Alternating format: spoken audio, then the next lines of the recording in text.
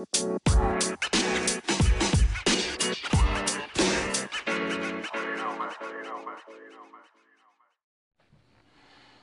right. Hey everyone, welcome back to the Hoop Sneakers Pod. You're with Dan, and I thought I'd do something different for this one. I'm not going to talk about sneakers today. I want to talk about NBA, and I'm just going to run this in the normal feed.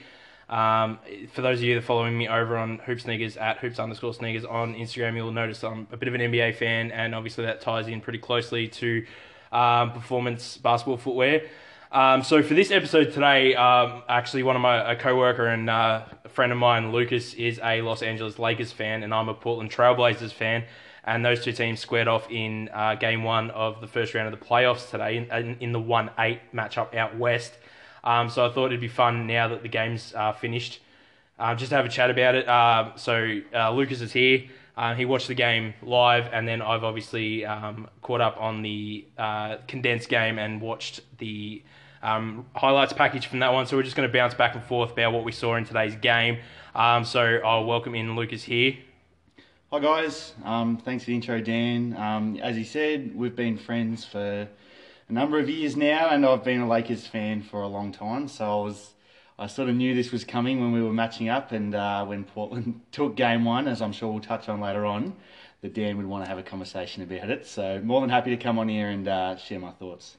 Yeah, so I mean, we spoke pretty extensively, obviously after Portland won the play-in over the Grizzlies and secured this matchup, and we both had our concerns either way. Like obviously, as a Portland fan, and the fact that they essentially had no wing players this season after Rodney Hood went down, I was worried about the matchup with LeBron James, as I expected that he would be guarded the majority of the time by someone like Gary Trent Jr.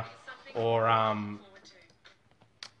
Carmelo Anthony, because Portland have great guards and they've got a good center rotation, but obviously no strong wing players to match up with LeBron. And then conversely, Lukas expressed to me that with Avery Bradley staying home, and even without someone like Rajon Rondo, and with the form and with the way Damian Lillard's been playing, he was worried about the matchup with the backcourt of Portland, which is probably fair enough, considering Damian Lillard's run that he's been having as we go into these playoffs.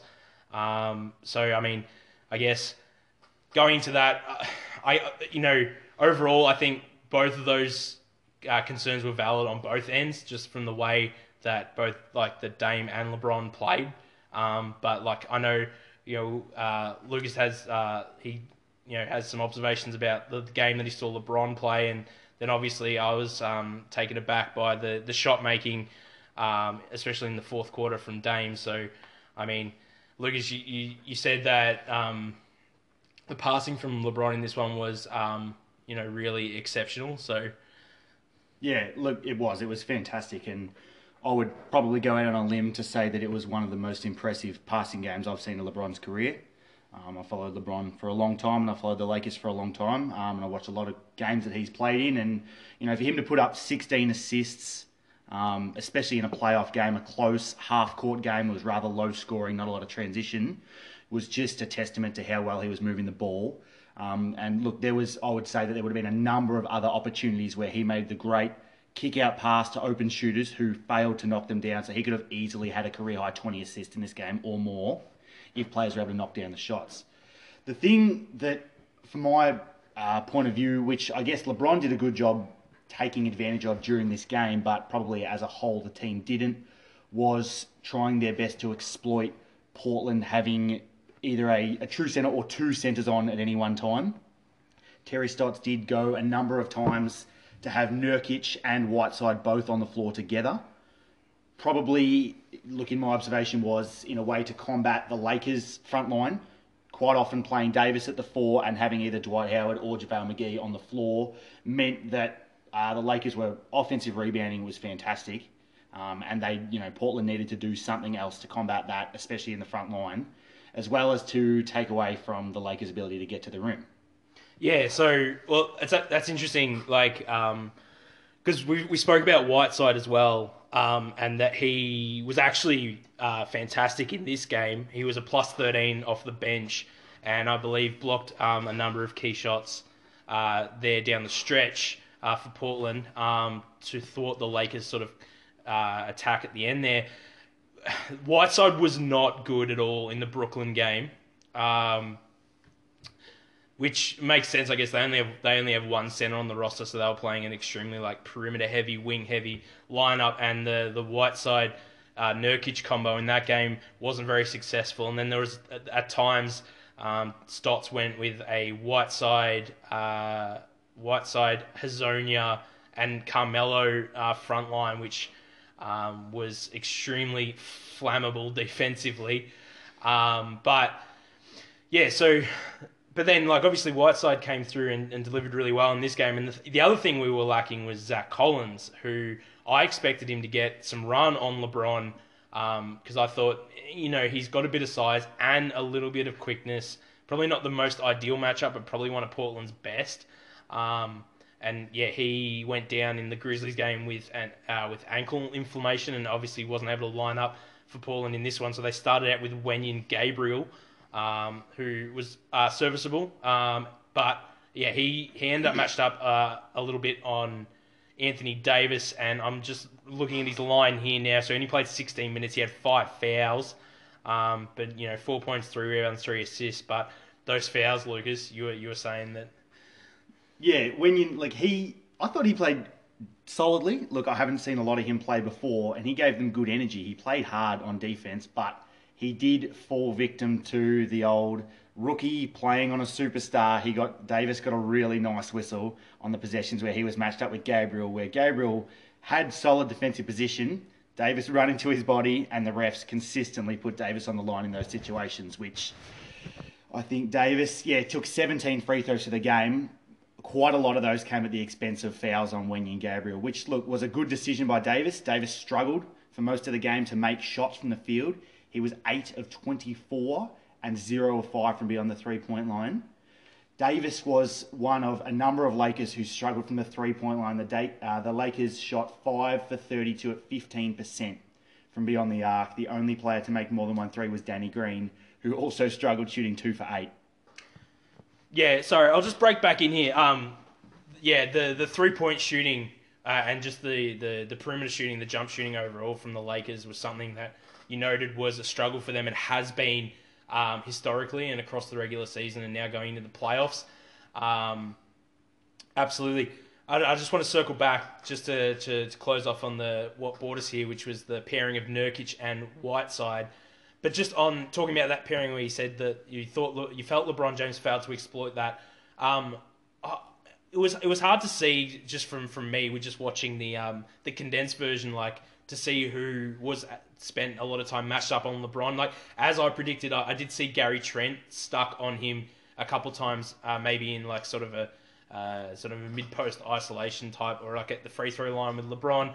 And like Gary Trent is like he's got okay size. He's a guard. He's 6'5", and he weighs about 220 pounds or whatever. And he's strong, but like it's so funny, just like watching him on the NBA floor with LeBron makes him look tiny. So, and like I said, I alluded to before, I expected Zach Collins to get some of that responsibility, but he was absent from today's game. So then the only other player that I felt that Portland had on the roster was probably Carmelo Anthony, who has obviously they're the closest of friends, and they were drafted in the same year, and they have similar size, but in terms of their longevity and their athleticism, like at this point, LeBron's still far more athletic and quicker than Carmelo.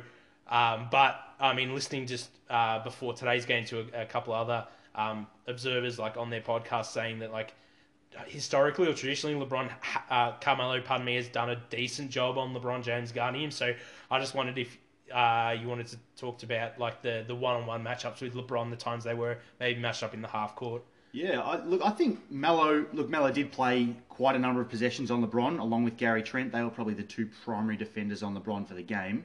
I think they both did a relatively good job.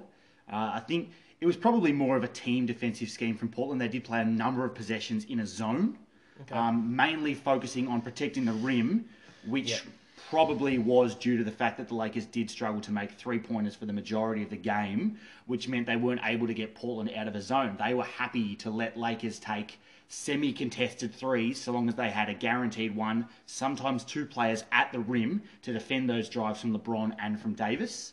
Yep. So look, Anthony and Gary Trent, they played solid. They did their job. Yep. When LeBron got penetration, they quite often they funneled him towards a rim protector. Yep. And as you mentioned before, Whiteside, he had 5 blocks in this game. He did a great job at just defending the rim, making shots tough. You know, he blocks 5, but there's probably 5 or 6 other possessions as well where he makes the Lakers driver take a really tough shot or discourages them from even shooting. That happened a number of times as well, and even including LeBron. LeBron drove a number of times, saw it was Whiteside rotating over to meet him at the rim, decided not to challenge him, and kicked out to a player with 5 seconds on the shot clock for a tough shot, which, if it wasn't Whiteside being in the room, he's probably going up and scoring or getting fouled on most of those possessions. Yeah, it's almost ironic, like, because I know from like this season and in previously, like, Lucas, you've been one of like Whiteside's biggest like fans, I guess, or one of his biggest supporters. I know that within the basketball community, he gets a bit of a bad rap in terms of sometimes his motivation or his attitude towards the game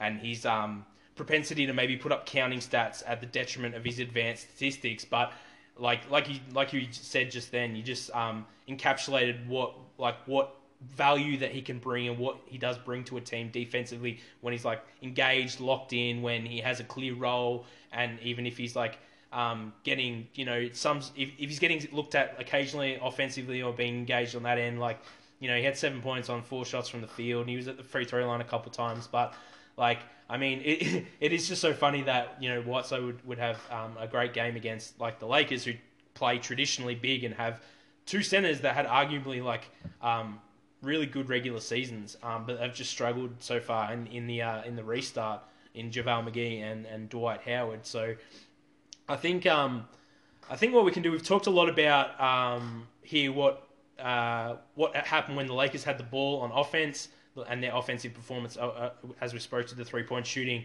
and what Portland did defensively. But what we could probably transition to now is, when Portland had the ball, and like it all starts with Damian Lillard, and he was, really spectacular once again at especially shot making from deep and like long deep range. Like Dame had 34 points to go with 5 rebounds, 5 assists. He was 9 of 21 from the floor, hit 6 of 13 threes, and was perfect 10 of 10 at the line. And as I touched on earlier, the Lakers have a good guard rotation, but probably not the most ideal candidate to guard a player like Damian Lillard with the absence of Avery Bradley.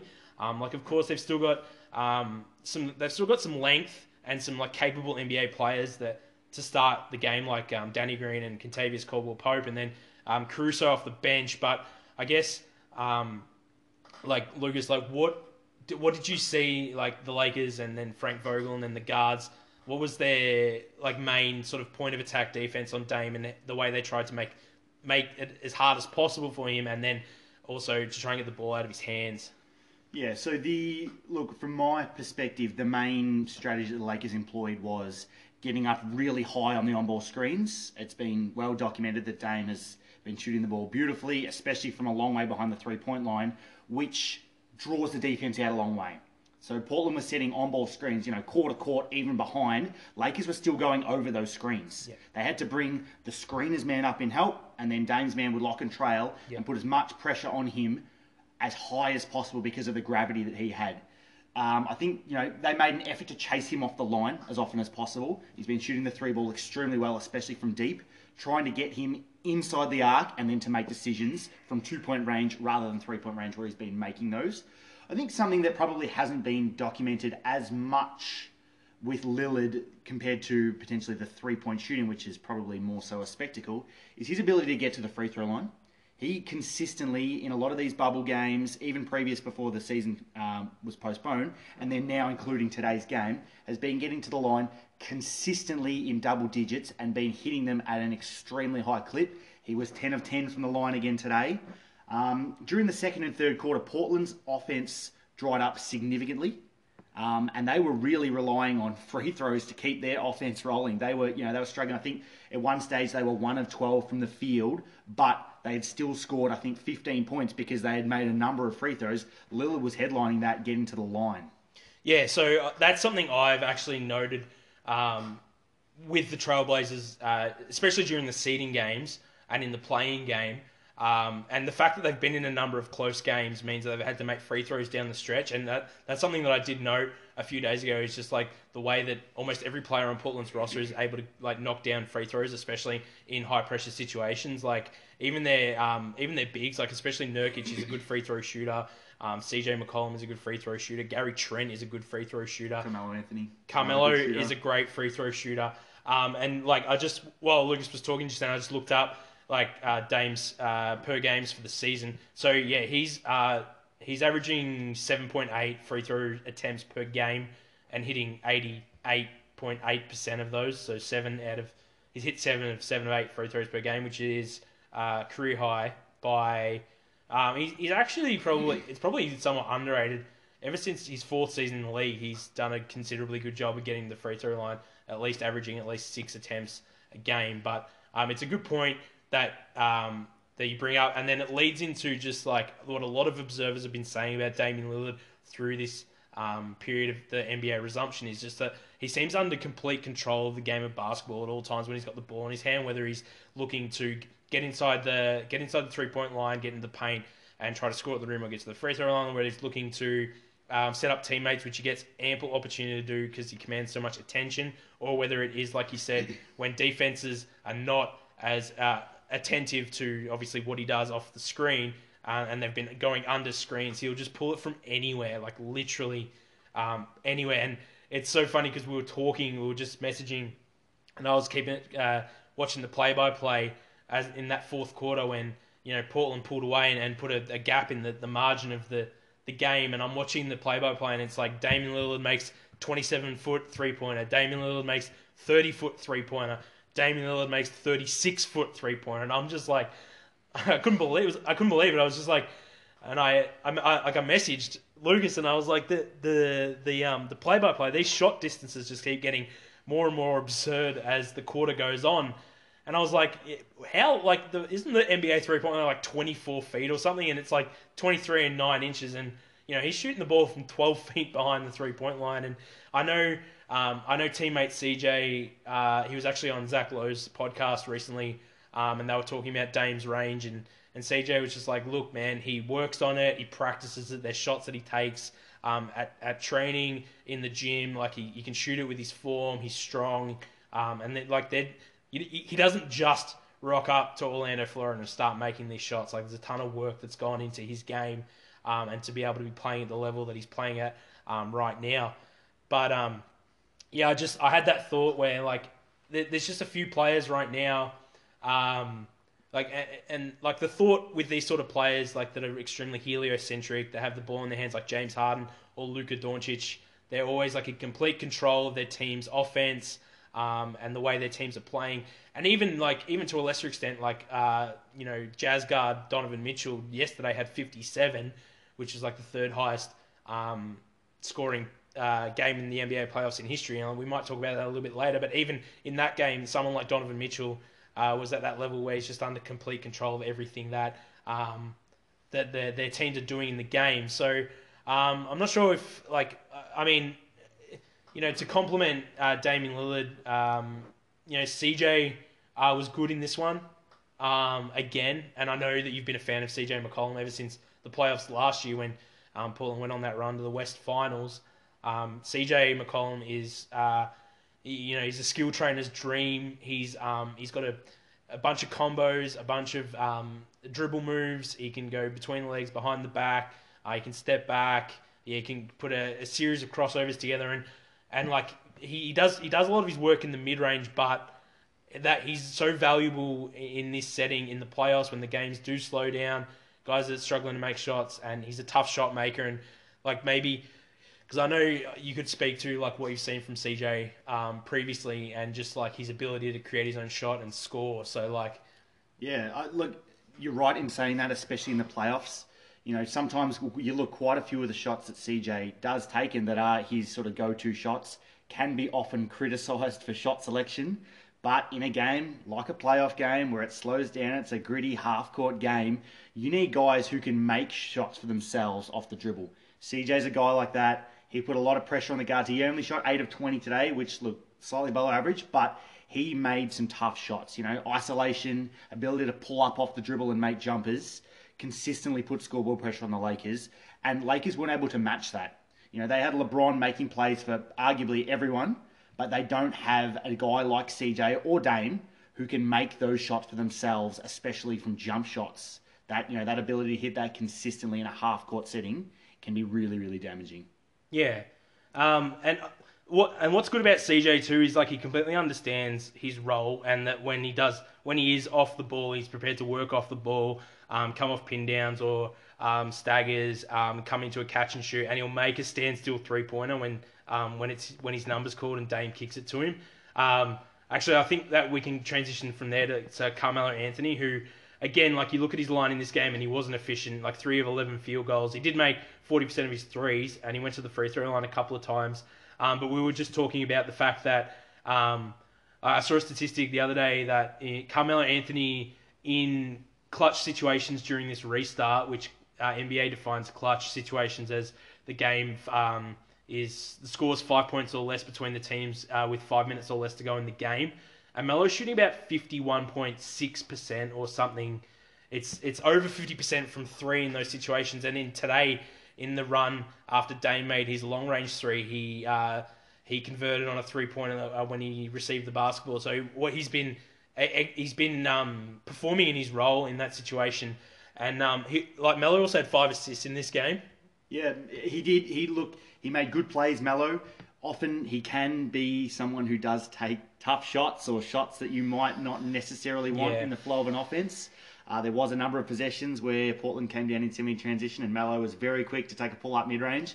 May not have been the best shot, but as you did say, Melo's ability to make a clutch three, a really important three, that three he made with 2.5 minutes left to put Portland up 6, arguably one of the biggest shots in the game. If he misses that, it's still a one-possession game. He makes that, they go up 6 and didn't surrender the lead from there. Also, Melo's ability to rebound the ball has been highlighted from time to time, especially with his... Carmelo also in this game had 10 rebounds. Look, that's been something that he has been able to add value to teams, especially playing in Team USA. If he's playing the small ball 4, his ability to get defensive rebounds has been really, really valuable, and in this game it was exactly the same. He grabbed 10 rebounds against a big athletic front court of the Lakers, and that was, that can't be understated how valuable that is for this team. Yeah, absolutely. I just wanted to, you mentioned something when you were speaking before about Melo taking maybe less than desirable shots, and I mentioned that I'd noticed a few times, I keep referencing back the Brooklyn game, because that's the one where Portland were probably pushed more so than the Memphis game. In the Brooklyn game, when the Trailblazers were struggling to score against Brooklyn, it seemed like a lot of the time Melo was posting up from the mid-range, and he was sort of they would send someone else over to double him, so he was shooting fadeaway contested jump shots over 2 guys, and there's a couple times where I'm sort of sitting there watching it going because I can see, because I'm watching the game on TV, I can see 2 guys open for 3 on the weak side. Obviously it's tougher for Melo to see those guys. Actually, I think you referenced a couple times where the Lakers actually sent an extra defender over to Melo. So that did happen a couple of times where Melo caught it in the mid-post and does get a bit black hole centric, where he's got his head down, he's trying to back his man down, and he's decided that he's taking a shot regardless of how difficult that shot's going to be. Danny Green came across to be a second defender in those situations, and by the time Melo even realised there was a second defender within the vicinity, he had still decided he was taking a pull-up shot. He wasn't able to make the Lakers pay from sending a second defender across in those situations, which potentially could come back to hurt him. Yeah. I think we spoke about Dame, we spoke about CJ, we spoke about Melo, and earlier on in the Lakers portion we spoke about Wenyen Gabriel. The last guy, I just want to give Yusuf Nurkic a lot of credit for the way that he's been playing. He's returning from a reasonably significant injury, and yes, he's had the advantage where he's had a longer period of time to recover and rehab from that. He was due to come back right around the time that the NBA was put on hiatus. So he's obviously had an extra 4 months to rehab from the broken leg. But even coming back, observers would note previous instances of an injury like this, like a Gordon Hayward or a Paul George, they might come back within a year, but it does take them a little while to get back into playing NBA level basketball, get back into game shape. What I think Nurkic has done a great job of is he's contributed at a high level for a team that really, really needs him to be the third option of the offense and like the team's third best player. In this game, I think he had a double-double at halftime. He finished with 16 points and 15 rebounds to go with 3 assists. He did also have 5 fouls. Like, he played 33 minutes, which is obviously you can reduce his minutes a bit having Whiteside coming off the bench. And he has, as the games have gone on, he has at times gotten tired and visibly exhausted and has needed to come out of the game. But I think for the most part, he's given Portland like such a he's sort of reinstated their identity. He's made life a little bit easier for Dame to be able to play off ball a little bit when they run the offense through the high post. I really like Nurkic. I like what he brings to the team on both ends of the floor. He plays real hard, and I just wanted to mention the fact that he had a double-double in this one, and that pretty much rounds out the Portland guys. So I don't know. I know. I was going to say, Lucas. I don't know if you want to talk about any of the Lakers guys. I know, but we spoke briefly about Kuzma offline as well, and he played okay for the Lakers today. Yeah, look. Probably just before we go there, I do agree with everything you said about Nurkic. He did play well in this game. He did get to the free throw line 9 times. He put a lot of pressure on the Lakers' bigs with his physicality. And along with probably something that doesn't get mentioned as often, he's a really good on-ball screen setter. Everyone sees Dame pulling up from 3 from all these distance back. Quite often that's off a high on-ball. Nurkic does a great job of wiping out Dame's man consistently and not setting illegal screens. Something that Whiteside potentially could get better at. He's a very he sets quite a few illegal screens, but Nurk did a great job of setting screens, which allows Dame space to get downhill and get into the paint. He did a really good job of that in this game, and then in some of the previous games as well. He's been consistently good at doing that. Onto the Lakers, I thought, look, I'm a big Kyle Kuzma fan. I arguably think he should be starting, but that's... Oh, just to break in there, I get a lot of flack from people. I actually like Kuzma as well. I just think at times he can be a little overrated. Not that I don't think he hasn't got skill or talent. It's just purely comes from being a Los Angeles Laker. So I just wanted to break in, and if anyone's listening that thinks I don't like Kuzma, it's not true at all. I think Kuzma is going to be like a 10-year NBA player with the way that he's... with the ability he has to shoot the basketball with his size. But sorry, I'll just... Yeah, no, you're definitely right in saying that. I think that's a part of the parcel of playing for the Lakers is receive a bit more coverage than potentially other teams. And for someone like Kyle Kuzma, who's a bit of a polarizing figure, a bit of a showy character, he's bound to get people who rate him extremely highly, and then also bound to have people who are really critical of what he does. Yeah. I thought he played solidly in this game. His shot making since the NBA regime has been good, especially from 3-point line. In this game, he didn't shoot overly well. He was 5 of 14, but he gave the Lakers good energy when he was on the floor. He was a +5. He always runs the floor hard, and he did get into the lane a couple of times and made some shots at the rim. Look, outside of LeBron and AD, the Lakers didn't get great performances really from anybody else.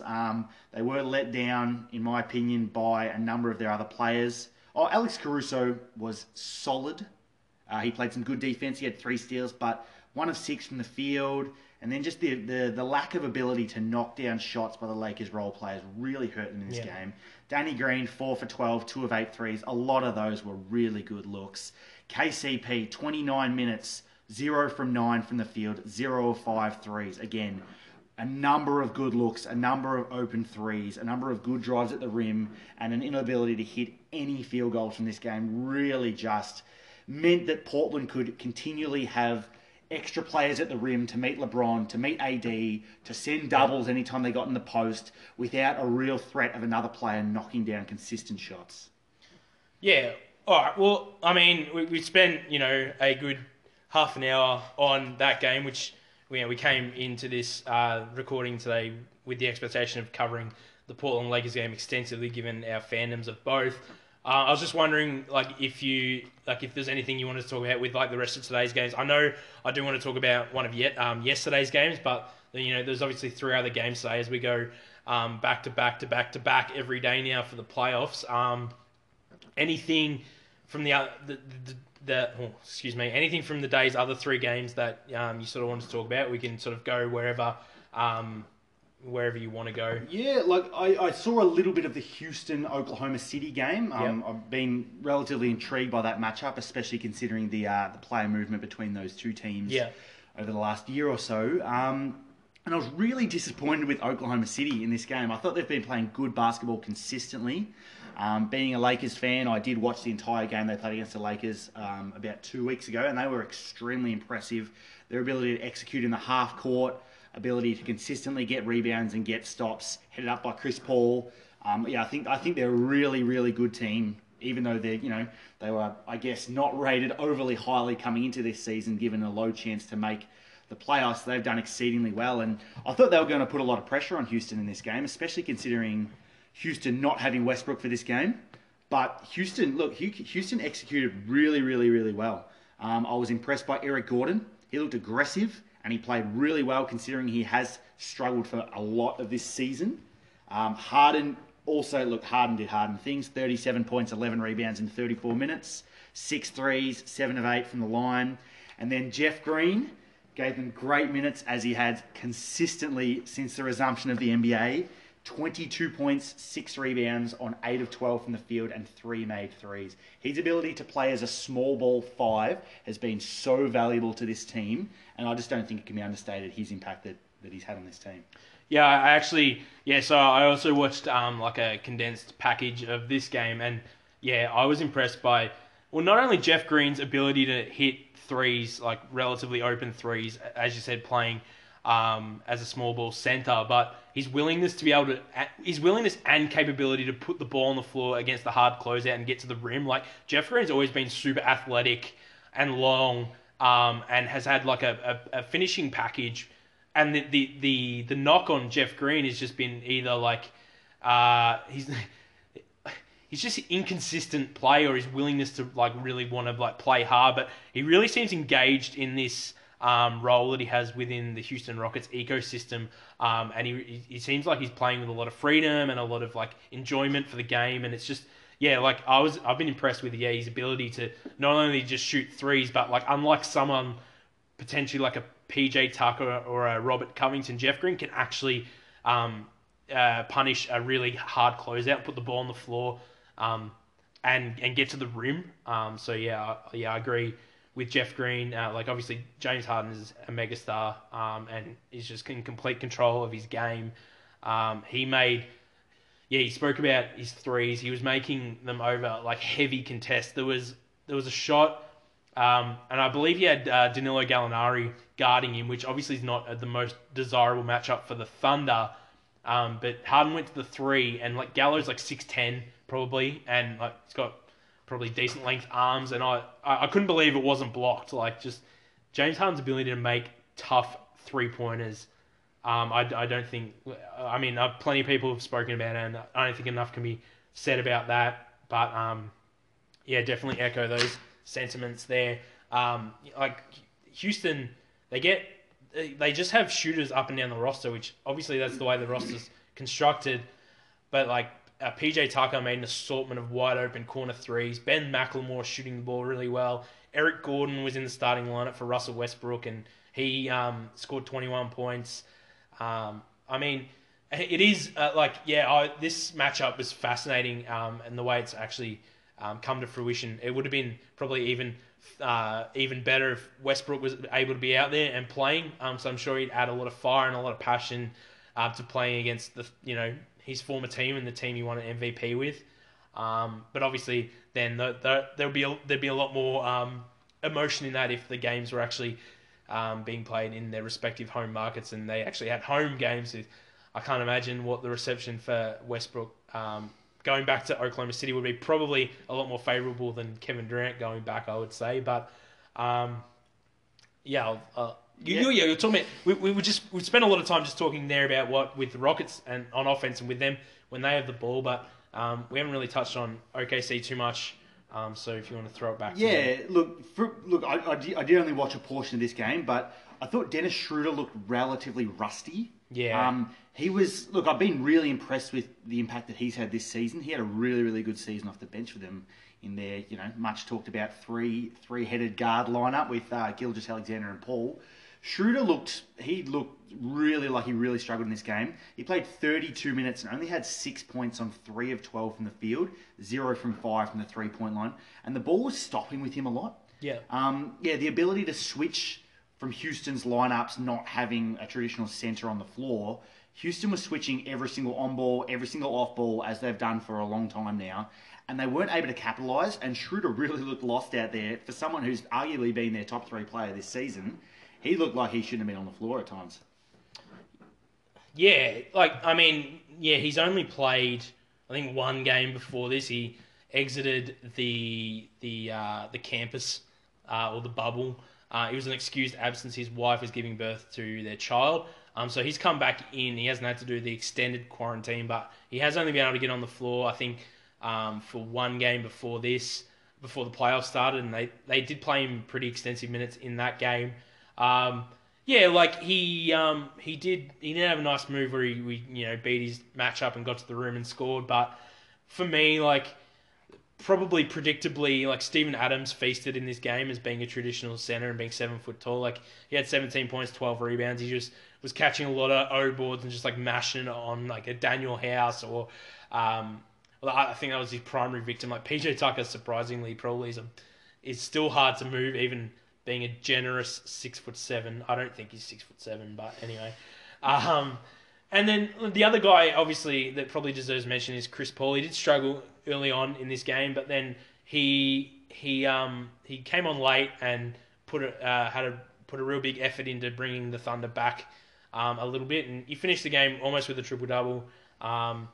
The issue for Chris Paul in this game is he probably doesn't have his go-to offense, which is running a pick and roll and then putting the center in the blender and getting to that mid-range pull up at the elbow or a fadeaway jump shot against the big man, because you just alluded to, the Rockets don't have one, first of all, and then they just switch and then they just switch everything. So in this one, it's tough, probably tougher for Chris Paul because he doesn't have his pet offense to go to, but I still thought he was admirable, and he still played with a lot of effort. Obviously, he's got a lot of feeling in this one as well. There's been a fairly well-documented personal fallout between him and Harden, so there's sure to be some feeling there. I noticed Chris Paul guarding Harden and trying to stop him at times, so taking that match up personally. But yeah, look, I might just jump in. I've got one more thought on that game. As you said about Chris Paul not being able to essentially put a traditional big man in a pick and roll, that's the predicament that Houston will consistently put teams in. I think they're going to advance from this round and play the winner of the Portland Lakers series. Is Houston are a very, very awkward, unorthodox team. They present some interesting matchups for teams, especially teams who like to play traditional bigs. First of all, they switch. They're very switch heavy. They've got a lot of versatile defenders, meaning that they can, negate a lot of the benefits of a traditional pick and roll, as well as their standard game plan of taking 50 plus 3-pointers.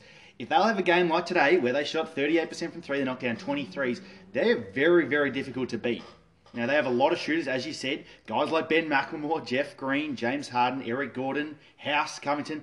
All of these guys have the ability to go off for 4 plus made 3-pointers in a game, not even mentioning Austin Rivers, and then they've got Westbrook as well. They've got a very, very versatile team, a lot of guys who can shoot the ball, and they're going to chuck threes. Yeah. They're going to get up 60. If they make 25, 26, they'll beat anybody. They're going to be a very, very, very unorthodox team, and they're going to be very unpredictable, I think. Yeah. I don't have anything more to say on that matchup. We can probably just touch on quickly the other two games from today. Probably, because I know we spoke about this one before we started recording as well, but we had Orlando and Milwaukee in the 1-8 out east, and we had an appearance from Game 1 Orlando Magic To go in the annals and the likes of Hoodie Mello, Untucked Kyrie, Face Mask LeBron, Headbandless LeBron. That's been a thing. Bubble Mello. So Game 1 Magic came out and stunned probably everyone. They beat the Bucks by 12. I don't. I'm speechless. Like, I don't think anybody picked. Not only no one would have picked Orlando to win this series, I don't think anyone would have expected them to win a game. I know the guys, Nate and Danny on Dunked On, were saying Bucks in 3 for this one, which is obviously impossible. You do need to win 4 games to advance. But yeah, it's just like I said, I watched some of this game as well, and just Orlando's shot making from the mid range and also from 3-point territory. So they shot 39% from 3. They shot 16 of 41 and shot just short of 50% from the floor overall. Nikola Vucevic in this game had 35 points without recording a single free throw attempt. He was 15 of 24 from the field and hit 5 of 8 threes. I know Lucas mentioned to me, he heard on the broadcast the commentators saying that was the best 35-point game they'd ever seen. I thought what stood out to me was Orlando's guards, like Markel Fultz and DJ Augustine, their ability to run the pick and roll with Vucevic or the pick and pop or whatever it was, and just their ability to find him just with little pocket passes and just get him in positions to score the basketball. DJ Augustine had 11 assists off the bench, so that probably reinforces what I saw there on the floor. This game took me significantly by surprise, and I did have a message from another friend who said, when do I think the last time where the 2 number 1 seeds both lost the opening game of the playoffs? And I think, my response was, I guess this could be the first time that's ever happened. Portland beating Lakers, clearly we think that might be a much closer series than this one, and I, for one, definitely would have had Milwaukee in a sweep. I think a guy like Vucevic, he's poised to have a big series in this, whether Orlando continue to put some pressure on Milwaukee in the actual outcome of the series or not. Just mainly by Milwaukee's defensive style. They're very much a team who loves protecting the paint, and they're also willing to give up threes above the break threes. So as you said, that Vucevic in a pick and pop situation, he's going to have a lot of opportunities to take those shots, and good quality shots from there. Today he was 5 of 8 from the 3-point line. If he can knock down shots anywhere near the realm of which he knocked them down today, he's going to continually pose a threat to that Bucks defense. Guys like Brook Lopez, Robin Lopez, even Giannis when he's playing a small ball 5, they like playing drops coverage. They like protecting the rim. Their defensive scheme on the whole year has given up the highest quality and most amount of threes in any team in the league. So, which is interesting because, more often than not, as the NBA moves forward in its progression, the three-pointer becomes more and more prevalent. You would think a defense would be trying to take away the three-pointers, but the Bucks' defensive scheme of protecting the paint over the three-pointers in this game meant that a guy like Nikola Vucevic was able to knock down 5 from the center position and really hurt them. Yeah. I mean, transitioning to the Bucks side of things, Giannis, for whatever you think about him, he was really good in this game. He had 31 points, 17 rebounds, 7 assists, and even was hitting threes. He hit 3 of 7 threes. But unfortunately, I can't point to a Bucks teammate that really helped him out much. You look off the bench. George Hill scored 16 off the bench and had 5 assists and shot the ball well, but he was always also a -11 plus-minus. I know single game plus-minus is not the most representative, but I find that strange because he looks like, probably almost their second best player today. I thought Eric Bledsoe was good, but he might need to step up his point of attack or on-ball defense, maybe to make some of these angles harder for the Orlando guards going forward here. But look, Chris Middleton and Brook Lopez offensively were probably disappointing. They were disappointing. They 2 of 10 from 3 between them. You can't fault guys like Wes Matthews and Marvin Williams they did their role. Or even Kyle Korver, they all shot 50% from three. They hit 3-point jumpers, and that's their role within the team. I think it's I don't think it's Giannis, like they're you know they're the what, like I don't think it's what makes them go. I don't think it's their role players. I think it's that middle tier, like Brooke, Chris Middleton, Eric Bledsoe. They'll probably need to play a little bit better next game. In my assessment of that. So yeah, I think it'll be interesting to see what adjustments Milwaukee make after this game going forward in the series. The Bucks have been a team, I think, throughout this whole season, I guess last season too, where they've been a prominent team, is they haven't played their starters overly large minutes. And in this game, again, you know, Giannis led the entire Bucks team with 34 minutes, Chris Middleton 31, Lopez 30, Bledsoe and Matthews both under 30. It'll be interesting to see whether those minute distributions do change going forward. They played 7 guys off the bench. I think whether Coach Budenholzer decides to tighten their rotation a little bit, potentially play the starters some more heavy minutes, could be a move that he could go to as this series goes on. So, look, I fully expect Milwaukee to bounce back from this one and really tighten up everything they're doing and probably make more shots next game and, you know, potentially Orlando cool off. I think it's worthwhile trying to apply more pressure to Nikola Vucevic to maybe chase him off the three-point line, make him try to create more, get him trying to go to work in the mid-range. Like, he's still solid in that, but if he less wide-open shots for him, the better. I think the last game for today, I'm going to transition away from Bucks Magic and just talk about Miami versus Indiana in the 4-5 East matchup. So this is an interesting matchup. These guys have already played. They played each other in 2 of their last 3 games of the seeding games, and now they're matched up in the playoffs. So they're going to play potentially at least 4 more times. So that puts 6 out of 7 games. You know, TJ Warren, first team all bubble. You know, had the 53 or 51. He had a 50-point game real early on. He is really excelling or flourishing in this role as probably the Pacers' 4-man.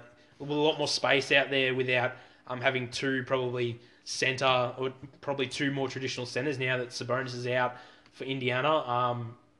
So there was a lot of hype about TJ going into the first matchup with Miami because he'd been averaging like 40 points a game, and him and Jimmy Butler do have history together on the court, getting tangled up previously, and they've had some words across social media in the past. So a lot of people were looking forward to that matchup, and now we get it in the playoffs. So probably to start with TJ, he was good. He had 22 points. He didn't get to the free throw line though, which hurt his efficiency. He contributed in other areas. Had 8 rebounds, 3 assists, 4 steals. TJ was good, but in that matchup, probably like Jimmy got him today again. Not so much defensively, but just in the like individual stats matchup. Jimmy Butler was really, really good for Miami in this game. He had 28 points. He shot 8 of 15 from the floor. He hit 2 of 2 threes, which he hit down the stretch as he really dominated Miami's offense. And he also went to the free throw line 6 times. It was 10 of 12 from the free throw line. Contributed across various areas as well. 3 rebounds, 4 assists, 4 steals, 2 blocks. I think we're remiss to mention Miami won this game over Indiana 113-101. But yeah, just sticking and staying with Miami there. They got great contribution from a number of players on their roster. Goran Dragic was great in a starting role. He had 24 points. Bam Adebayo probably doesn't look like the most spectacular game statistically. He had 17 points, 10 rebounds and 6 assists.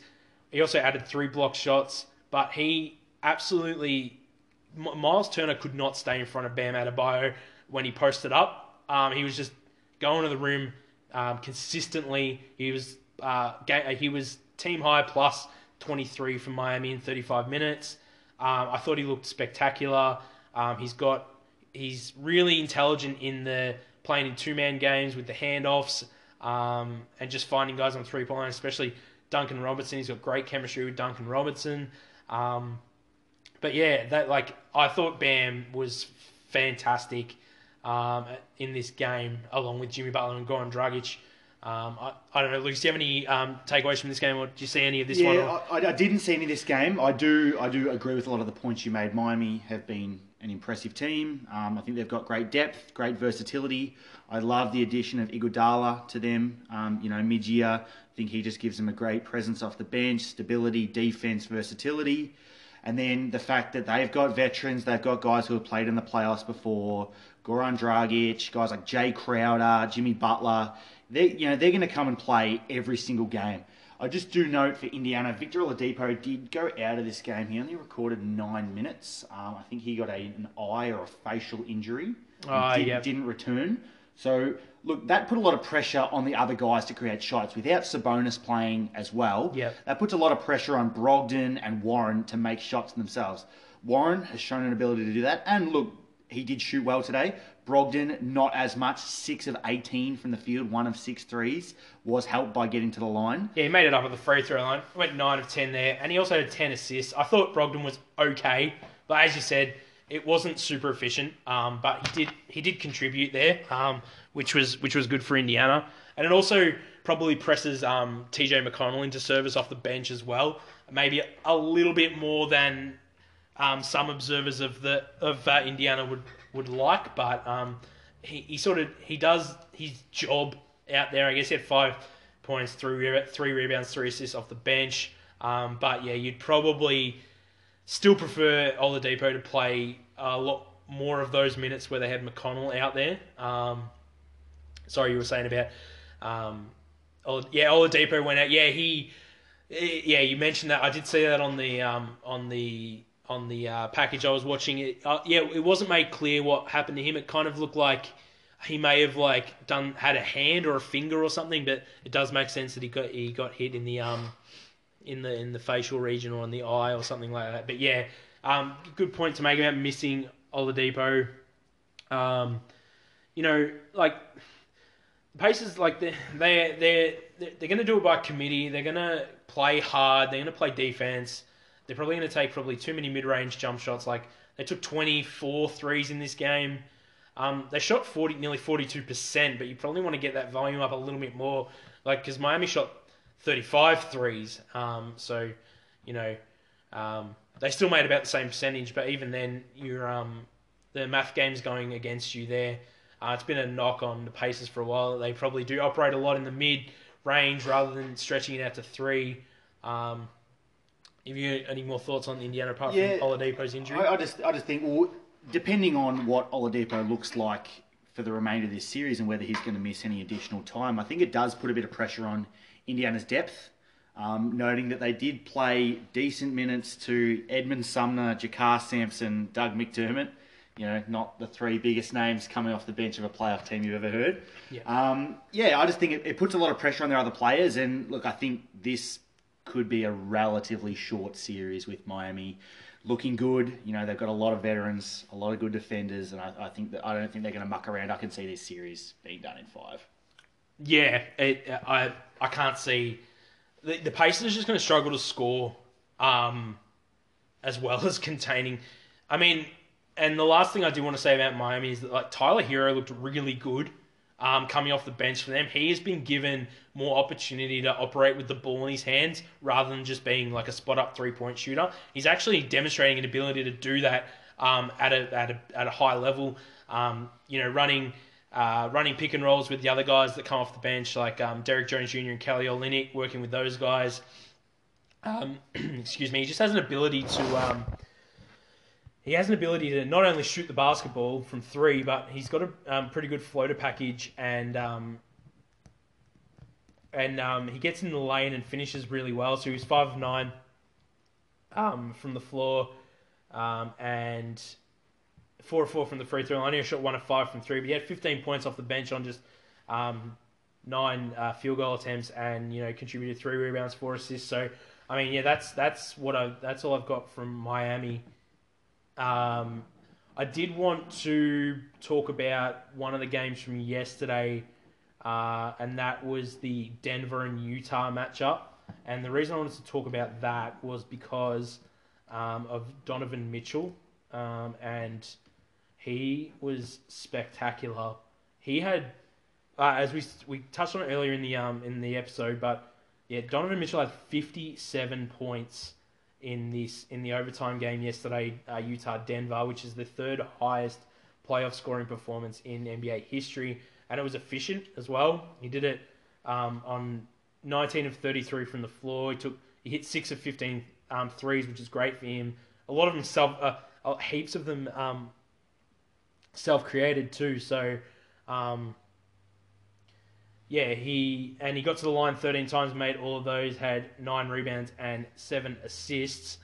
I thought that Donovan Mitchell's ability to control the offense, to really be calm, get to his spots, know what he's doing, not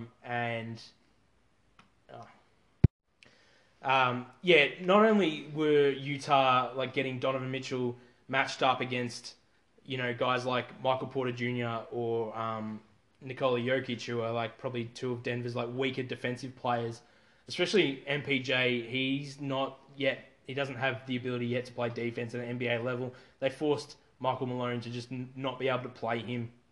He got taken out. Didn't play any in the fourth quarter. Played 31 minutes. He can score, don't get me wrong, but he just can't defend yet. But the thing that I want to talk about with Donovan Mitchell's game yesterday, Lucas reminded me about it when he was talking about the pick and roll pairing with Nurkic and Dame, and the way that Nurkic sets great screens and really wipes out Dame's defender and allows Dame to pull from long range. That's something Rudy Gobert does a great job of for Utah as well. He's a willing screen setter, and he sets really good screens that free up, and especially free up the ball handler. In this instance was Donovan Mitchell. Just free him up to either get a clean look at three or get him going downhill, like I said, attacking guys like Jokic and MPJ in the pick and roll. So I want to talk about that. Look, I know Utah lost this game in the end, and I'm spending the majority of the time talking about Donovan Mitchell's game, but I just thought he was so good that he also added 9 rebounds, 7 assists. He basically had to do everything, or almost everything. Joe Ingles was good as well in a ball handling role, and Rudy Gobert was good. Obviously he's not a scorer. He had 17 points, but he was efficient. He could have made more free throws, but he had 4 block shots. He matched up almost exclusively with Nikola Jokic, and played really great defense on Jokic. Allowed Jokic only 1 shot within the restricted area, and only, I think, 7 attempts overall inside the paint. So Jokic had 6 attempts from floater range. Jokic scored 29 points on 21 shots and had 10 rebounds, but only had 3 assists. I think Gobert did a great job of really crowding Jokic, not allowing him to be able to run the offense as freely, and took away a lot of his passing lanes and passing angles. So, yeah, I'm in agreement with Donovan Mitchell. Super impressive game. I've been someone who's been somewhat critical of Mitchell over his career. Don't get me wrong, I think he's a really good player, but I think he's been someone who has a quote-unquote flashy game and someone who puts up points in a regular season, but potentially hasn't done it in meaningful games. Has quite often been inefficient, and just because he can hit pull-up threes, he can throw down flashy dunks, that he's someone who can be overrated. But not to be understated, his impact in this game here, 57 points is nothing to sneeze at. Is a seriously impressive game. As Dan said, some nice contributions from Ingles and Clarkson. On the other side of the ball, the Nuggets hit 22 threes at almost 54%. You're not going to lose many games shooting the ball like that. Jamal Murray, nice game from him, 36 points, 6 threes, 9 assists. Jokic's ability to also hit threes will be pivotal as this series goes along, to be able to stretch the floor, to get Gobert out of the paint. Jokic was able to knock down 4 threes in this game, and then to get 3-point contributions from Jeremy Grant, Torrey Craig, Michael Porter. They've got an assortment of shooters, a lot of long guys. They're a versatile team. I think I think Denver should take this series relatively comfortably.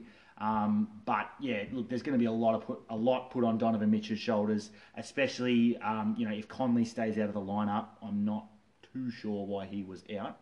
Do you know why he was out? Oh yeah, he's left on an excused absence. His wife just gave birth to their child as well, so the same as Dennis Schroeder's absence, and also Gordon Hayward will be leaving for Boston with the same absence as well.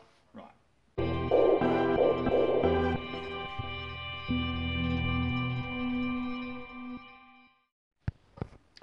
But yeah, Mike Conley left the bubble on an excused absence for the birth of his child, and he's expected back. He'll only have to do this short quarantine, and they're expecting him to play, I think, games 3 and 4 of the playoffs. And obviously, and if it goes further than that, and as I quickly touched on, Gordon Hayward will also miss, I think, the Celtics' second round series should they advance against Philadelphia. Although he has just injured his ankle and is potentially going to miss games in this current first round series, he's definitely already out for the second round, as he'll be leaving Orlando to go and to attend the birth of, I think it's his 4th child. I think Gordon Hayward already has 3 daughters. So maybe going for that son. I'm not too sure. But yeah, I think it's his 4th child. So way to go, Mrs. Gordon Hayward. Doing great work there. But I think quickly we're probably not going to talk too much about that Boston-Philly game or the Brooklyn-Toronto game.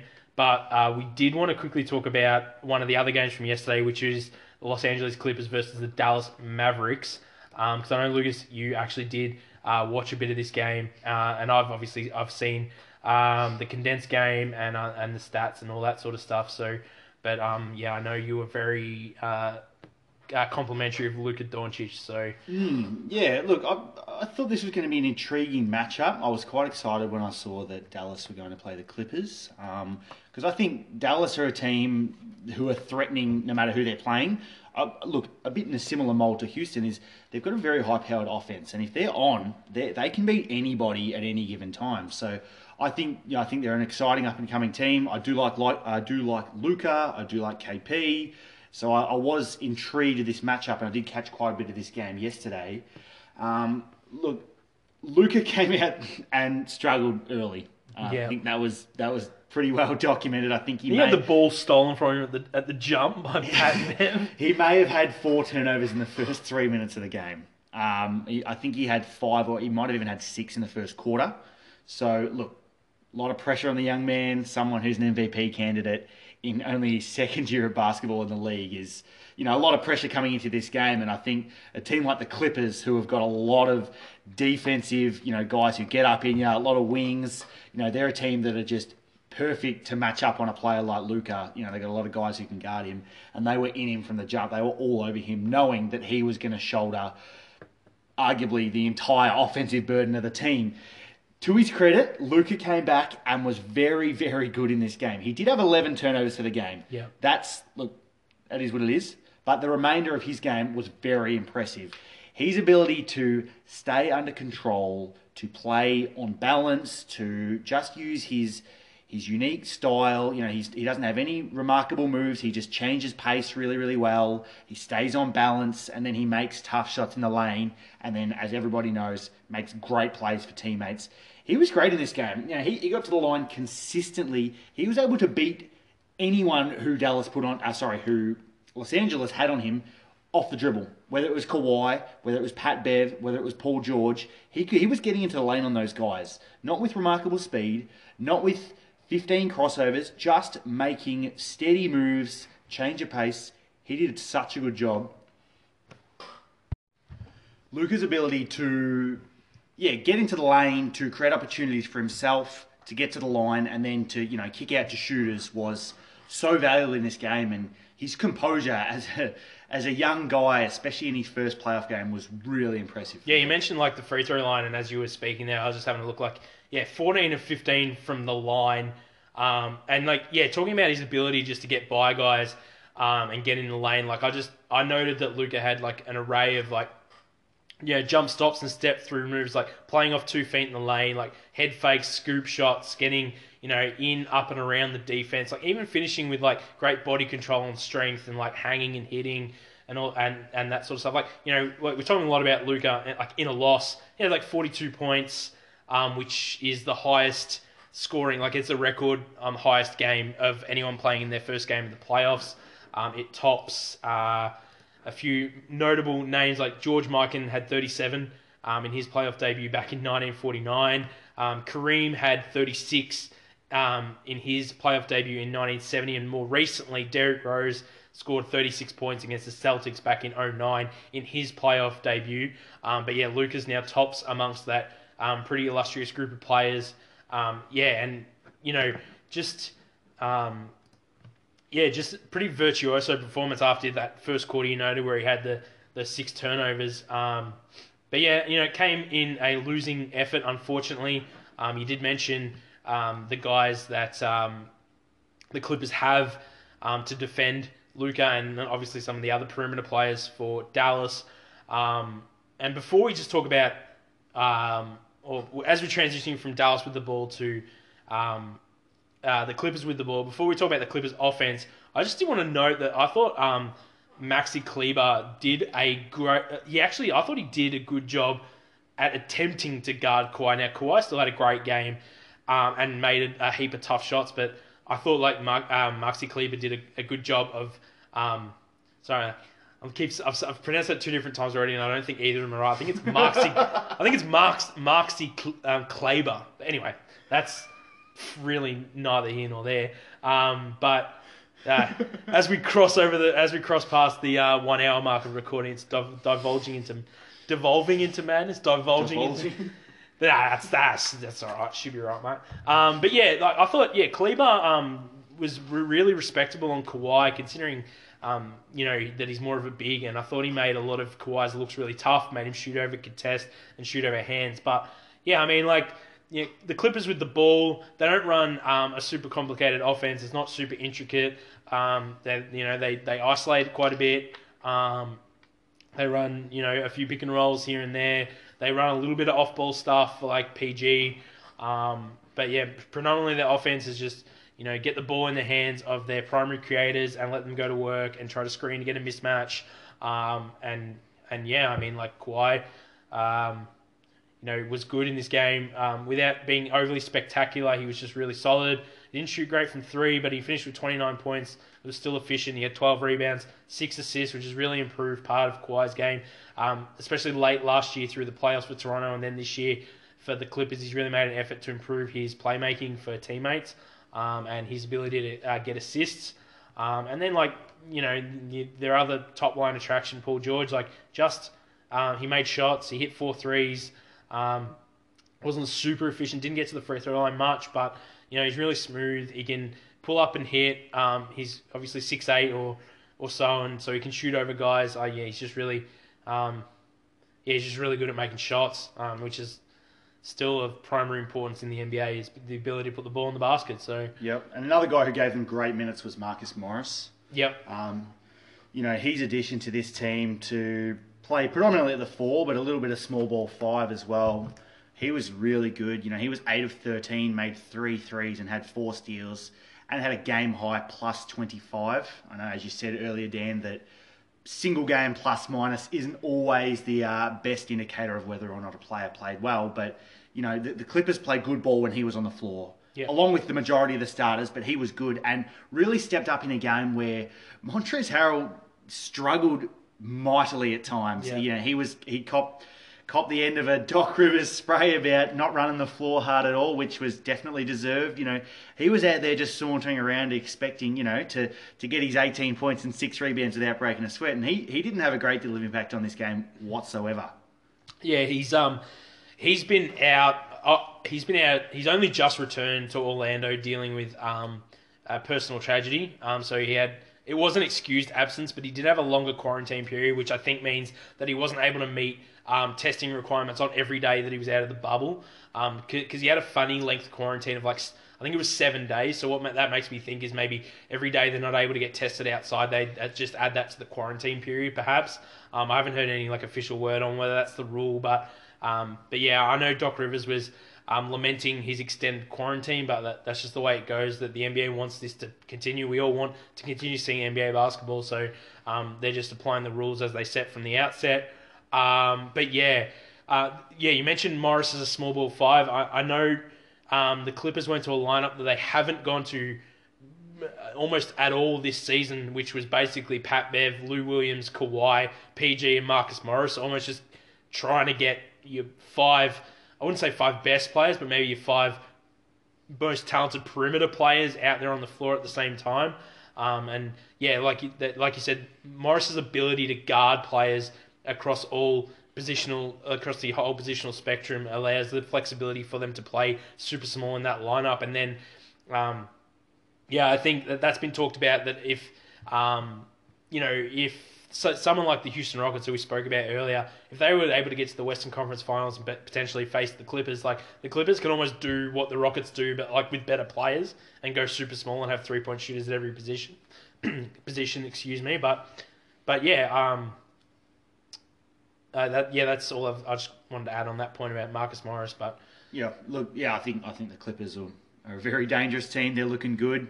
They've got great depth. The fact that they've got guys like Reggie Jackson, Montrez, Lou Will, even Landry Shamet off their bench. They're going to have big contributions going forward, and I think they're a dangerous team. Dallas go as Luka goes. In this game, obviously Porzingis did get ejected following his second technical foul, which was a bit dubious. But look, you put yourself in that position with a technical foul, getting involved in a scuffle, whether he did anything wrong or not.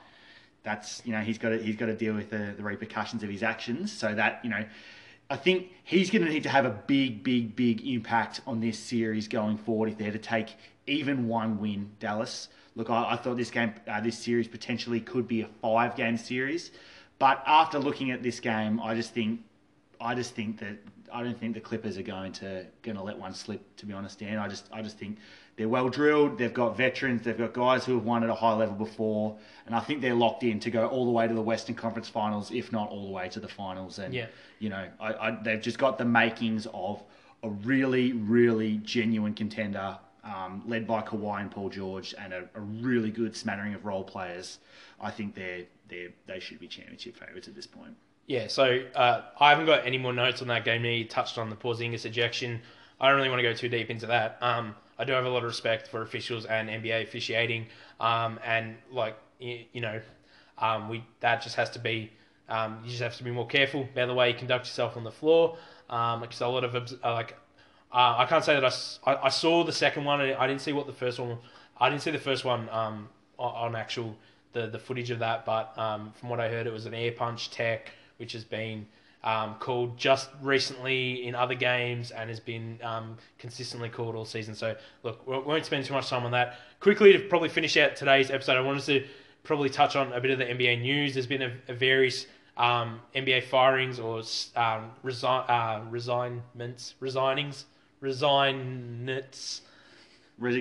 Resignations is a great way to put that. So, first of all, the one I want to speak about is, and I know I want to speak about this because we've discussed it previously, is so the Chicago Bulls moved on from head coach Jim Boylan. Let me try and say it, Arturas Kavishnis, in his role as the primary decision maker for the Bulls, has moved on from Jim Boylan, and it's a move that, for me personally, I think it's overdue. I obviously don't know Jim Boylan personally. Could be a great guy for all we know, but he's had certainly a series of missteps with the team and the team's personnel, and that have been well documented through the media and well publicized. And I know, the on-court product in times has been good. Like defensively, Chicago overperformed their personnel in this regular season. But I just think that there's too much of a fractured relationship with key players on the roster, and there's too many missteps in the media for Boylan to continue as the head coach of the Bulls. But Lucas, I know that you had some probably you wanted to play devil's advocate a little bit with my sort of view there. So yeah, look, I understand Boylan has been quite heavily scrutinised due to his unorthodox methods of coaching. But look, I think extremely often that it's frequent that the coach sort of cops the what's the right word here? The coach generally is the person who goes. Yeah, the fall guy. Gets the brunt. That's exactly right. Yeah. The coach can be the fall guy for lackadaisical production from the players. And Dan and I did have a conversation prior to this about that, and I sort of just touched on the fact that I don't necessarily think that the fact that the Bulls haven't played well and then haven't necessarily improved a great deal is his fault. He's involved, clearly, but I don't think their lineup screams a team that's going to win any more than 25, 30 games or however many games that they win this season. It wasn't a great deal. But I think they're still a long way away from being a true contending team. They're young. They've got a lot of guys who are good on one side of the ball but not so good on the other. Their best player is a really, really, really bad defender in Zach LaVine, arguably one of the worst statistical defenders in the league. They've got a young rookie point guard. They've got young bigs. They've had inconsistent health. I think he's been put in a situation where to expect him to have results and to expect them to be pushing for the playoffs, which I presume in bringing in a new coach, they're thinking that they're, I guess, closer than that than probably their production points to, that I think that's a tough situation. And look, I understand from time to time bringing in a new coach can spur on, differences, better relationships, could do something different and shake it up. But yeah, I just think too often the coach is the fall guy for, the players who are, yeah.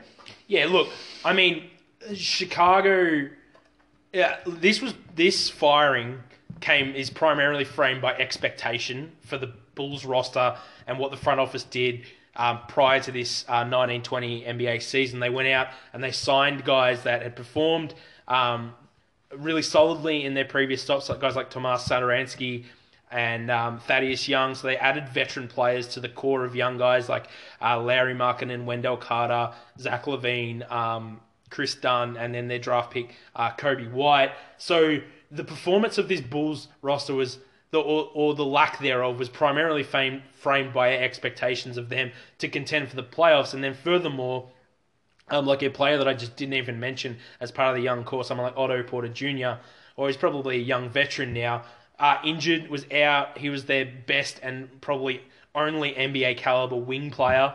But like at various times through the season, like key players missed time with injury. Wendell Carter's missed a lot of time with injury. Larry Markkinen had a few interesting little things. He had a heart issue, and he's had some niggling injuries here and there.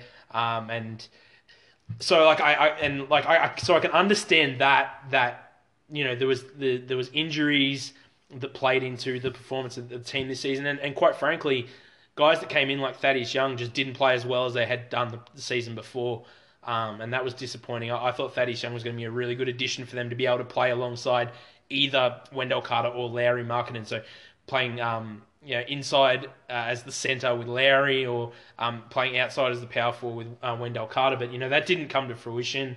And you're quite right to say that the assessment from us observers on the outside of what we think about the Bulls roster can colour our perception of the job that the coach did or the record that the team achieved through the regular season. So I mean that's a fair point.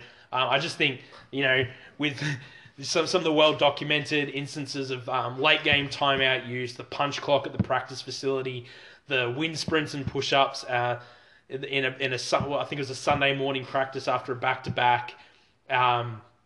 These are things where guys may need conditioning or discipline, but on one hand you might say like these guys get mollycoddled by like the NBA players and they don't have enough of that sort of stuff, but at the same time I think there's a certain level of candor you need to exhibit when you're dealing with NBA players that maybe Jim Boylan just doesn't have, and maybe he's more suited to be, in a lead coordinator position or as an associate head coach as he was previously, or maybe as a head coach at the college level. So, yep, I can agree with that. And just probably the final point on that is, do you have any thoughts as to where Chicago might go in their search for their next head coach?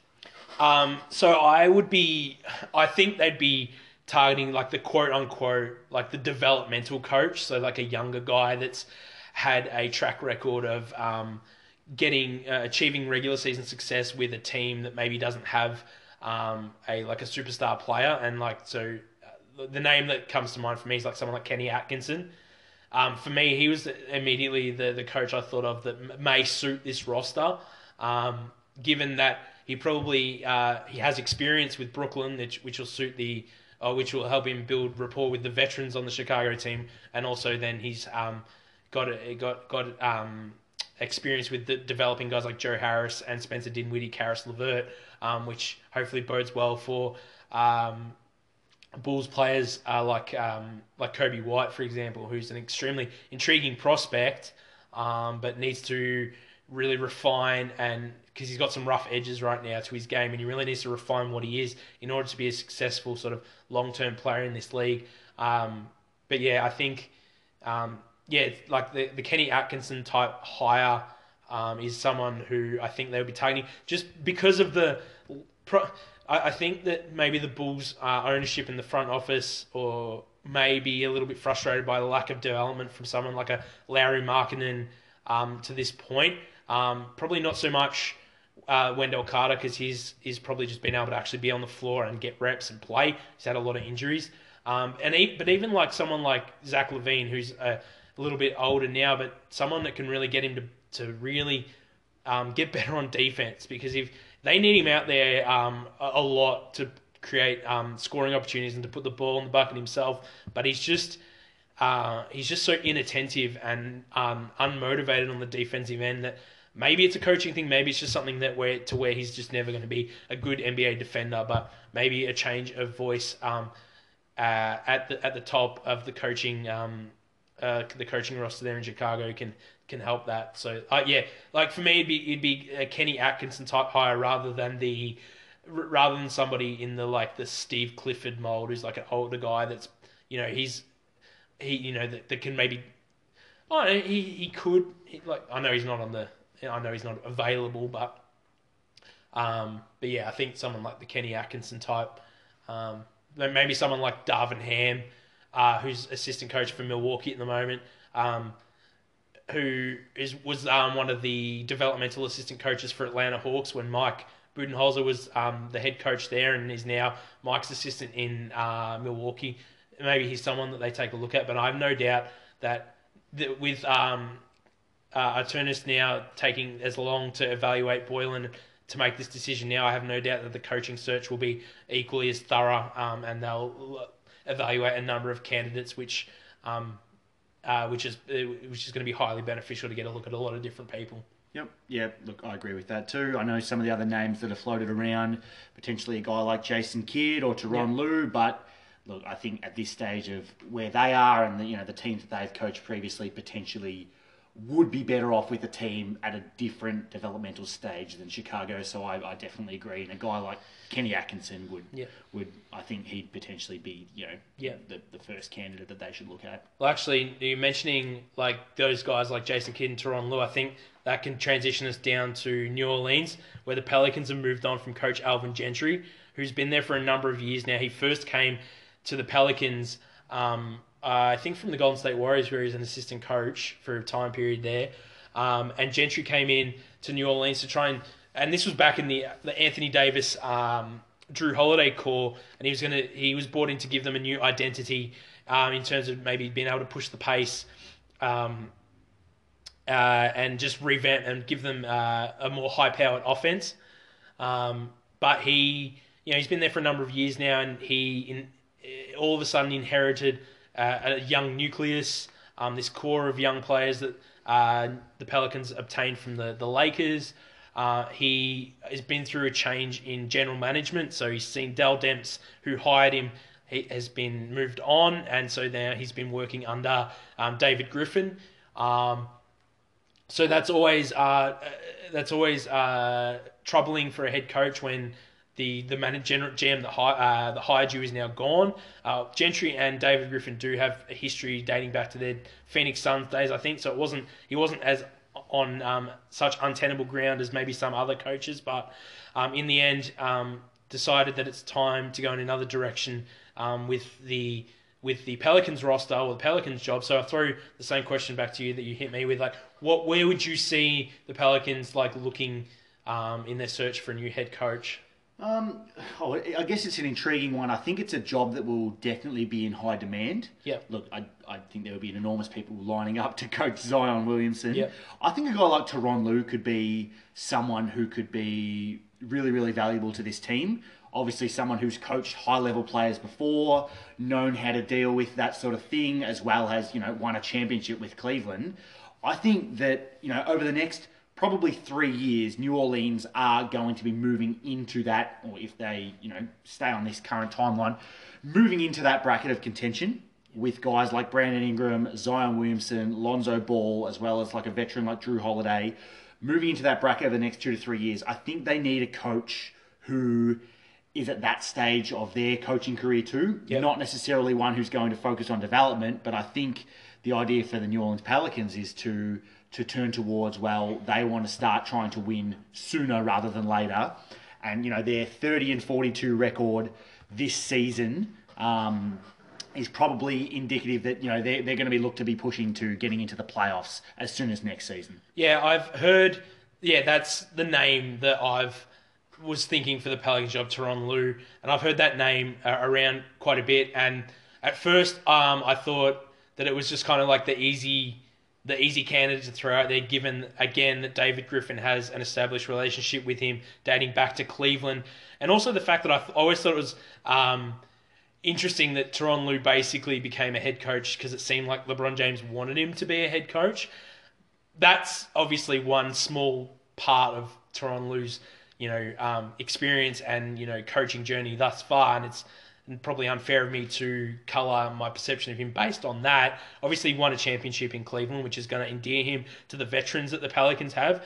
And what I've also been thinking a lot about lately is it's shown a lot of like humility and on Tyronn Lue's part to go and be an assistant coach once again to Doc Rivers in at the Clippers, and that'll give him a tremendous amount of like springboard or more experience and knowledge to be able to go into his next head coaching job. So I think working with Doc, who's firmly established around the league now as one of the league's best coaches, being able to work with a roster that has championship aspirations, but he's also trying to balance superstar veterans with guys like Landry Shamet that are coming off the Clippers bench that do need to develop as young players, and there's probably more Clippers guys than I'm just blanking on right now that are young guys that are looking to contribute to this team. Guys like Ivica Zubac and even JaMychal Green, who's not that old. So they do have guys that they are mixing and matching vets and developing young talent in with the Clippers, and I think that experience he's had there with Doc Rivers could hold him in great stead coming into a situation with the Pelicans, as you said, where you've got on one hand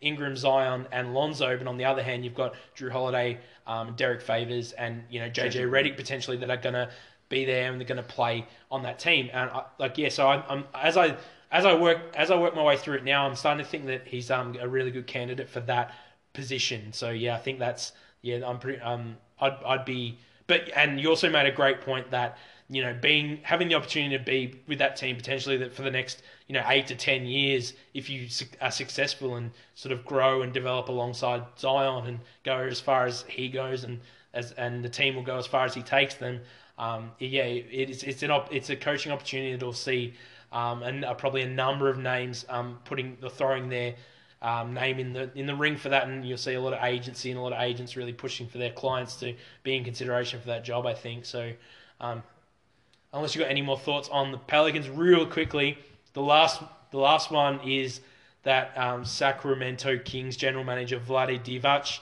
He stepped down / resigned / was fired. I think it was the latter. And look, the vet Ranadive has had an interesting ownership period of the Sacramento Kings, but they look. We've discussed this one as well. Look, Vlade, the biggest knock on the biggest mark on his resume is selecting Marvin Bagley over Luka Doncic, which unfortunately has probably set the Kings back quite a bit. Look, Vlade did some good things with the Kings. The DeMarcus Cousins trade ended up being well executed for them. DeMarcus didn't have much many bright spots outside of Sacramento. Once he was traded from there, he had a brief run with the Pelicans where he was good with AD, but then obviously went down with the Achilles, and since then has suffered quad and ACL injuries. And they got Buddy Hield out of it, who turned into one of the league's, premier marksman, a real sharpshooter. So the DeMarcus Cousins trade was well executed by Vlade. Drafting De'Aaron Fox has been really, really good for Sacramento because he's proven to be that he's a top 15 point guard in the NBA at this point. He executed some shrewd draft night trades like acquiring Bogdanovic from the Phoenix Suns. But yeah, there's been some missteps along the way. Trading unprotected first round draft picks to clear cap space, which he then used to sign guys like Costa Koufos, Marco Bellinelli, and Rajon Rondo.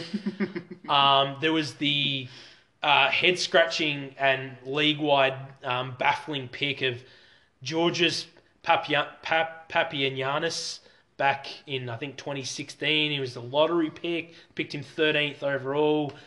I can't even pronounce his name properly, so he obviously was not in the league for very long at all.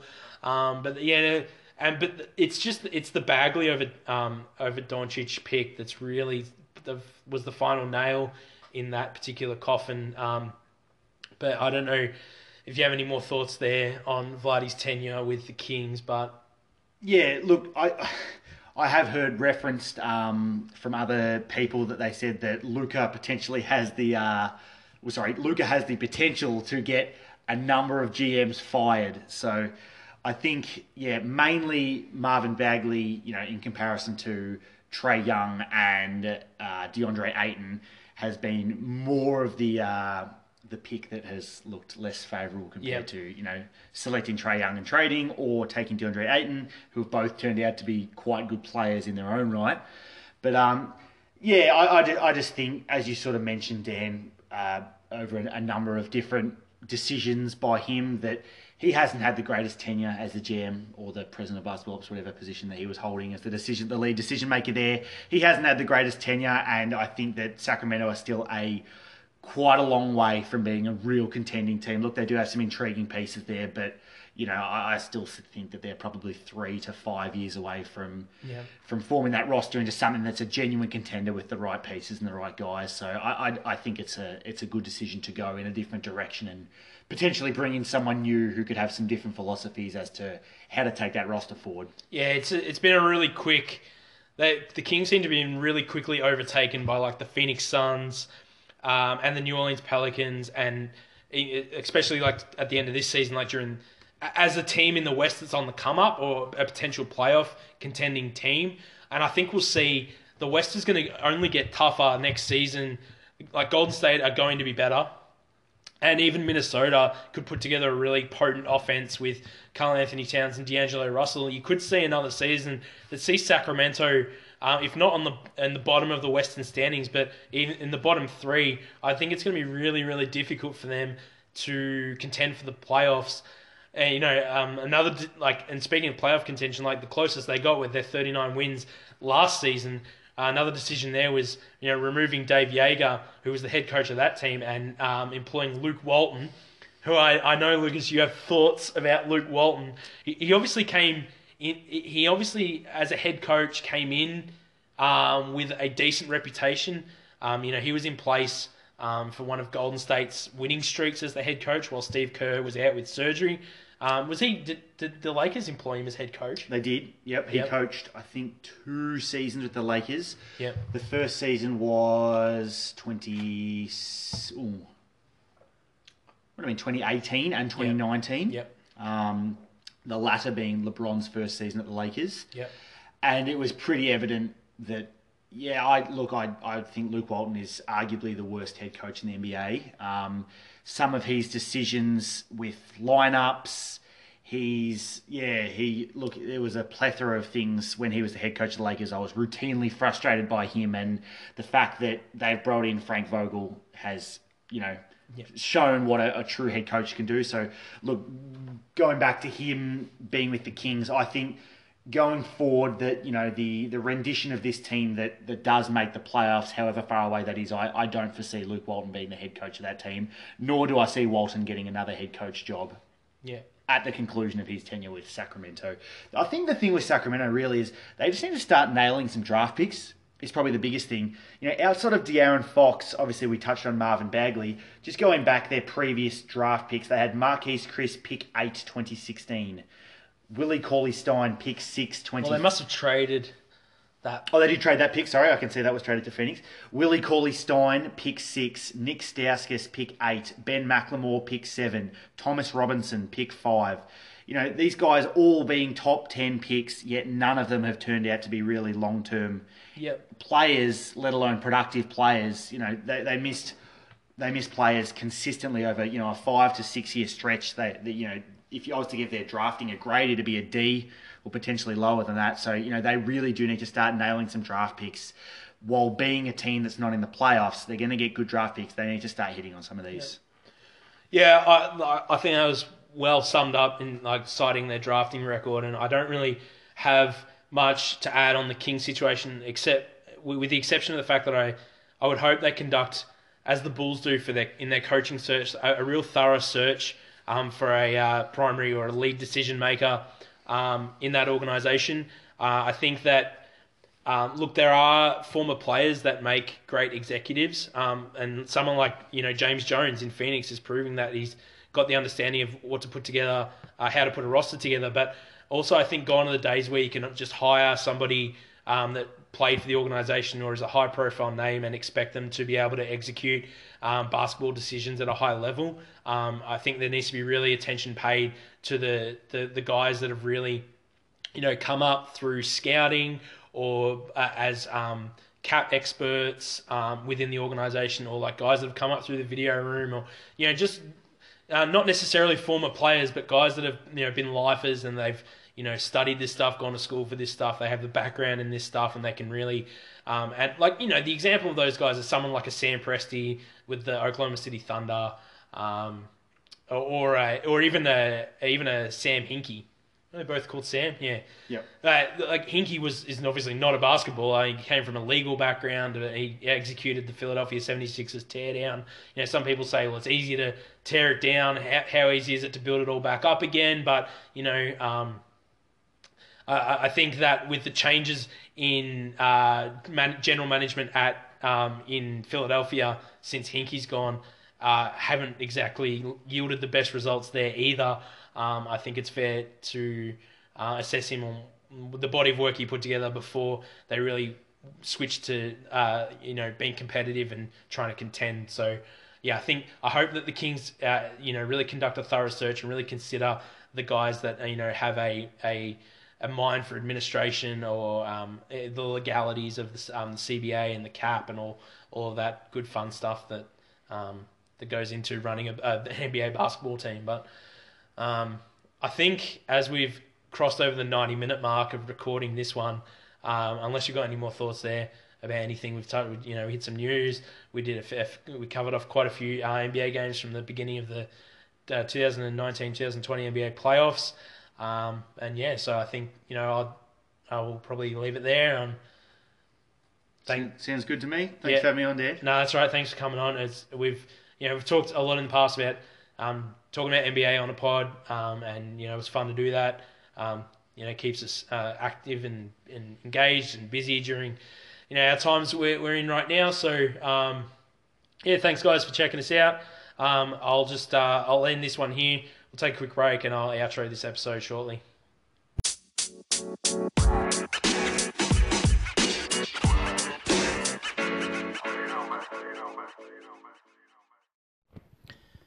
If you're still here, thanks for sticking with Lukas and I for over 90 minutes as we talked NBA hoops.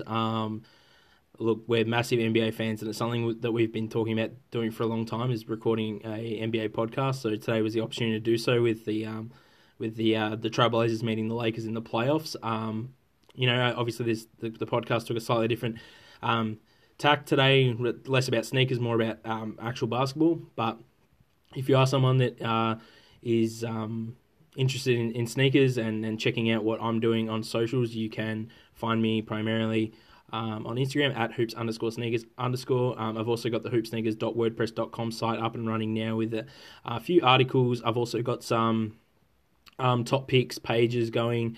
So I've put a lot of work into letting you guys know what I think of the top basketball sneakers from various brands. And I've also got I set up a page with my favorite sneakers if you want to go over there and check that out and learn a little bit about what I like. But I really appreciate Lukas for coming on and just riffing with me today. Appreciate his time and thank you for that. And like you can check me out anywhere else that you think you might someone might have a social. So Facebook, Twitter, TikTok, Pinterest, YouTube, you name it. And with all that being said, if you've got any feedback for me, like good or bad or indifferent, whatever it might be, you can, DM me on Instagram, send me an inbox on Facebook. You send me an email, daniel.cooper.88@outlook.com. Thanks for checking out this different episode for today. I hope you guys liked it. I hope you enjoyed it. I know it was a long one, but, I appreciate you sticking and staying with us all the way through that. With all that being said, I will catch you guys on the next episode of the Hoop Sneakers pod. You've been with Dan at Hoop Sneakers. Peace.